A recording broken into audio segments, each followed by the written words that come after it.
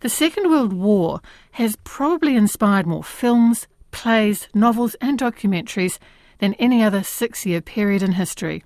But there's no substitute for the accounts of the people who were there.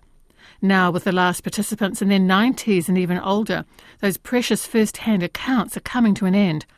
Simon Morris goes to probably one of the last. It's called Lancaster. Morale was very low indeed because the losses were building up. We lost over 40 aircraft in one night. I was so devastated. I wasn't able to say goodbye, darling. Empty chairs at empty tables. That's where John used to sit. That's where Harry used to sit. I'm sorry to see them go. The hard facts are we had a job to do. And we had to get on with it. A couple of years ago, the documentary Spitfire told the story of the fighter planes and their pilots who won the Battle of Britain and inspired the nation to help win the Second World War. But it was later British planes, the Lancaster bombers, that did much of the heavy lifting, and their story is finally told in Lancaster. Now, it's probably the last eyewitness account to be made about the war. Like Spitfire, it was co-directed by David Fairhead and Anthony Palmer. And Anthony Palmer joins me now on the phone from the UK. Hi, Anthony, and congratulations on a really wonderful film. Thank you very much. I'm really glad you enjoyed it. So how does two directors work, you and David? Well, I'm glad to say there's very little arguing. David and I kind of bring two different qualities. We are both sort of directors and editors as well. But David has a really good and acute, detailed knowledge of history. I am really fascinated by people and characters. And for me, as people will know, having watched the film, it's as much about the people, if not more, than it is about the aircraft. That's how it works, really. We bring two very complementary but very different skill sets. And I have to say, it's been really worthwhile doing it that way. So I'm assuming that you were involved in a lot of the interviews. How old were the people you were talking to for the film? Well, it's a good question, that, because this was a slightly alarming thing, that after we finished Spitfire and we decided that we wanted to do the Lancaster film, I remember sitting down and just working out by going on the internet the age of some of these Lancaster crews. And I was quite shocked because I thought, we've really got to move quickly because, you know, their average age then, and we're talking 3 years ago, was about 96, approaching 97. And this was just pre-COVID. So 2018, 2019, we thought, right. And we had a help with a guy called Steve Darlow, who is very well known by a lot of the UK veterans and has done a lot of work about Bomber Command. And Steve was fantastic because he managed to get a lot of these veterans on board, you know, because clearly, you know, you've got to be very respectful of these guys when you go and interview them. But we realised that we've just got to get moving. So we did about 38 interviews over the course of about 18 months to 2 years. And then suddenly COVID arrived. But David and I were lucky in the sense that we'd done all but one interview. So David went and did one interview during COVID and had to do the interview outside in the garden while the lovely veteran sat through French windows, as it were. And we were very lucky. But, you know, these guys, it's extraordinary that at the age of 96, they are able to so eloquently recount those quite horrific memories of what they had to endure in those dark days. What strikes you is how lively and, in a sense, ageless they are. And their memories of those years are astonishingly vivid. They are. And, you know, I can't remember, you know, 2 weeks ago what I was up to. These guys have a very vivid memory. Now, of course, we know that the ops that they went on, you know, these were very difficult times. And so they are permanently etched into their minds. But what's really intriguing about this story is that after the war, because in a sense they were slightly shunned by the public for what they'd done, they decided not to talk about it.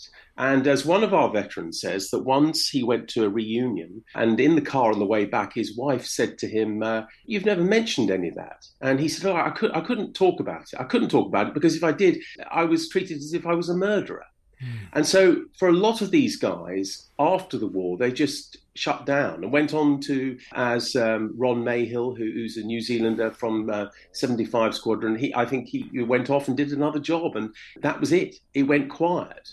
So to bring back some of these memories was difficult because one guy, particularly Peter Kelsey, who was one of the first interviews we did, he sat down and he said to us, I've not talked about this. I have not talked about this for 30, 40 years or more, you know.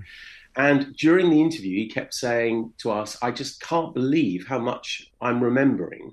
And the day after, David called him and said, were you all right? And he said, I'm afraid I didn't sleep a wink last night because it's all just come back. And there is that sense sometimes that you are stirring memories, but most of the veterans will say, well, often they will come back to us in the middle of the night, these thoughts. And as our film does end with a very poignant piece from one of our veterans who says, when I put my head on the pillow tonight, I will see flak bursting around me, but it doesn't bother me, but that's the way things are. I thought he was very moving, as you say. You touched on this a little bit too, Anthony, when you were talking about the fact that they were sort of shunned at the end. I mean, the fact is that when people think of the Spitfires, it feels kind of noble. It feels almost like Knights of the Round Table. It feels like jousting with other equal-minded people. But bombers is different. You're bombing civilians. You are, but, you must remember that when these guys went to their briefing rooms in their hundreds, they were told about legitimate targets. They weren't told, right, you're going to take out all these civilians. And I don't think anybody, any of them, could have gone forward with their dedication to do the job. And that's what Churchill demanded of them, get the job done. I don't think any of them could have done that if they'd known that and if it had crossed their minds. I mean, people always say this, that we mustn't forget that at the beginning of the war, we were bombed very badly by the Germans in Coventry, Liverpool, London, in the Blitz. And this was the only way that we could take the war back to Germany. And you're right, a Spitfire, single-seater fighter aircraft is very different. And the guys that flew Spitfires were treated as heroes.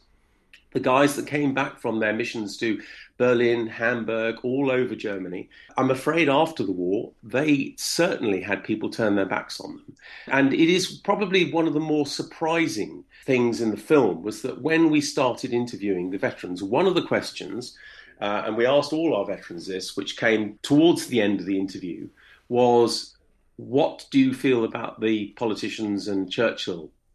And all of them said, we were very disappointed of how we were treated.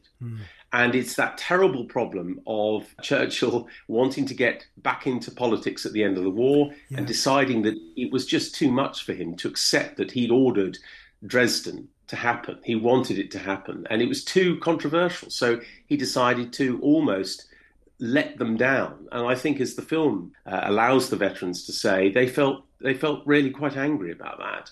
That was the surprising thing for me, because in Spitfire, Churchill was seen as the hero. And in this film, particularly, I think he doesn't come out of it too well. But when it started, that wasn't quite the situation. I mean, the timeline to me was the most fascinating thing. The order of events seemed to be the Blitz, this is the Germans bombing England, then the Battle of Britain, and then after that they decided that they were going to have to take the war to Germany, which meant Bomber Command.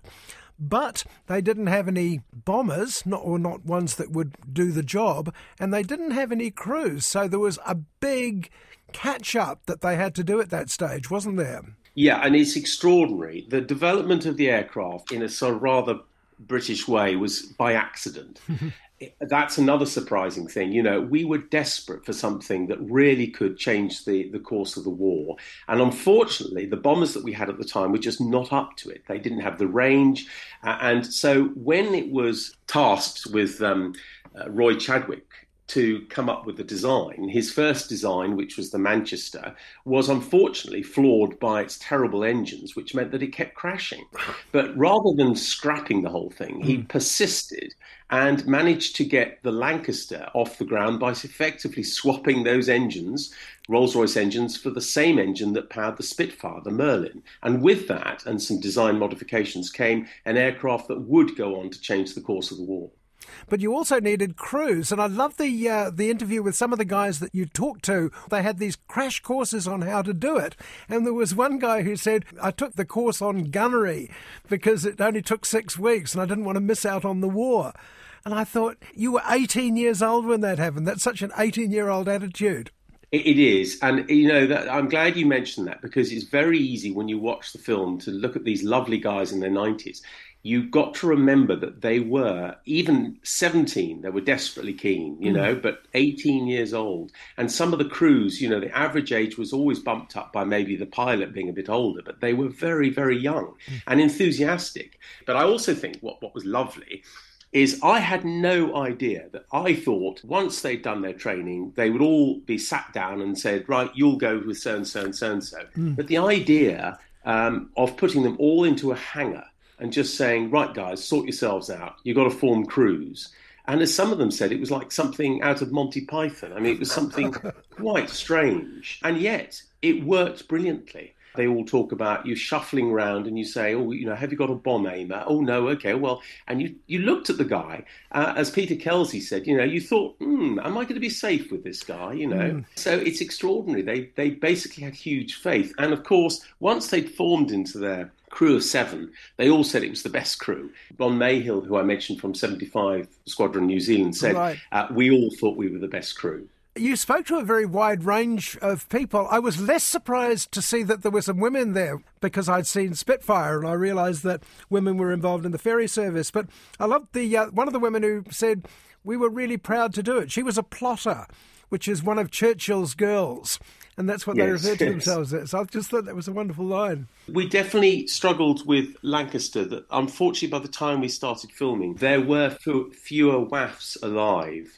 It was just too late to get a group of them. But we did get some fantastic stories in there. Oh. And as you're right, you know, that sort of urge, she wanted to be, you know, and that's how Churchill was sort of held as a hero at that point of the war, because, you know, she wanted to be one of Churchill's girls. And so, I mean, there were a lot of missions, but the two ones that leapt out, one was the famous Dam Busters one, which has always been described as the first runs on the board for England, really. They'd had so many defeats up until then, and then suddenly the Dam Busters event turned up, and you covered that very well by using lots from the original film. You know, you're right about that. It's fascinating that when you talk to the veterans about that, they all say it was a fantastic morale boost for the country. We really were in a dire straits. And what's again extraordinary is how Barnes-Wallis comes up with what people would have said at the time, that it sounds absolutely bonkers idea. But again, through that sort of perseverance and ingenuity, comes up with something that really did do something. Now, of course, the veterans would say, well, it wasn't an enormous success, but what it did do, in the words of, Johnny Johnson, who's the last surviving dam buster we have, who said that it did show Germany just what we were capable of. So it was seen as a success, but more of a success was how it boosted the morale of not just the country, but of all those air crews who day in, day out were having to go on these operations. But the sad thing is how many were lost. As Johnny Johnson said, you know, on our way back, we did think, my God, was it worth it? But he does say, yes, it was. These guys, you get the idea that it's all coming out now, finally, in their 90s. It's all coming out now. But I thought that the most interesting thing about it was how dry-eyed they were. The way that they were talking about the empty chairs. They wouldn't allow themselves to wallow because they had to go out again the next day. Yes, and you are right. To quote the words of one of our veterans in one of the scenes of the film that I find very, very moving, is that when ops were stood down, they would organise a station dance. And it's magical hearing them describe just what a relief this was, just to be, you know, with a woman and dance. But also, as one guy said, you didn't know whether you would see the guy that you were drinking with the next day. And also, what was the point of going into the corner and crying? We had to get on with this. So, you know, they had to deal with it day after day after day. And moments of relief like the dancing and just sharing a drink and being with their friends and colleagues meant so much to them. But they knew that the next day they might not be coming back. they were an extraordinary bunch of people, and they are an extraordinary bunch of people in your film. They were talking about the many trips to the Ruhr Valley, which was one of the most important places to bomb. It was heavily defended, and they used to refer to it as Happy Valley. I couldn't believe that. It's just extraordinary, Happy Valley, and that really must have been absolutely terrifying. I mean, the Ruhr, as you quite rightly say, was incredibly well defended, but it was a very, very important target. The amount of German industry in that small area was enormous. Every time they were told they were going back there, you can imagine that the sort of groans and the sighs of thinking, gosh, we've got to go back there again and risk what they did. But again, that was actually a very successful campaign in the sense of trying to stop the German industry from continuing. It was really important, that. I don't really want to talk much more about it, Anthony. I want people to go out and see it. It's such a brilliant film. But I love the ending. With the Spitfires, they had instant recognition. Never have so many owed so much to so few, all that stuff.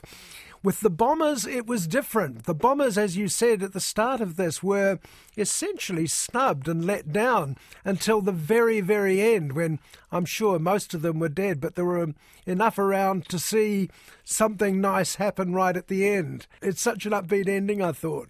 I'm glad you said that. I mean, we thought long and hard about the ending of these films. They sometimes provide you with a sort of natural ending. And for us, it was this notion that the veterans felt shunned. And Ron Mayhill said it wasn't until the Bomber Command Memorial was built in 2012 that the public had a better understanding of what they'd all been through.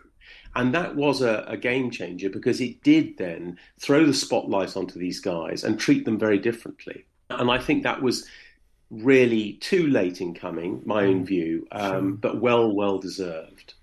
I mentioned at the start of this, Anthony, that this was probably going to be the last eyewitness account of World War II. I mean, it's been an amazing event, 6 years, that has given us so many movies, so many TV programs, so many books. I feel that when we were sat with the veterans, the thing that's very humbling is being with them for just 2 hours or an hour and a half. It's very emotional. Now, you said that they're very restrained, but the way they express themselves is very difficult for David and I not to have a tear at often these interviews. And the thing that really is sad is that when you're talking to them, you do realise this is probably the last time they'll tell their story. And sadly, since we filmed the 38, we've lost a large number. And it will be the last time they tell their story. But as one veteran said, which is a great compliment to David and I, he said it's beautifully presented as our story. And I'm glad we've got it out there. It's really important that people know. Having done, as I say, the last two eyewitness World War II stories, are you going to now change gear completely for your next project? Well, that's up for debate, but actually at the moment, David is working on what probably will be the third film, which is going to be about the mosquito. But again, it's really interesting that having done two, of course, we've been presented with quite a few offers from people saying, oh, well, why don't you do this or why don't you do that? And that's always the difficulty. It is very difficult, but I think Mosquito will be the third film in there. And then there's potentially another one after that, which might be more contemporary. It's a rich source of content.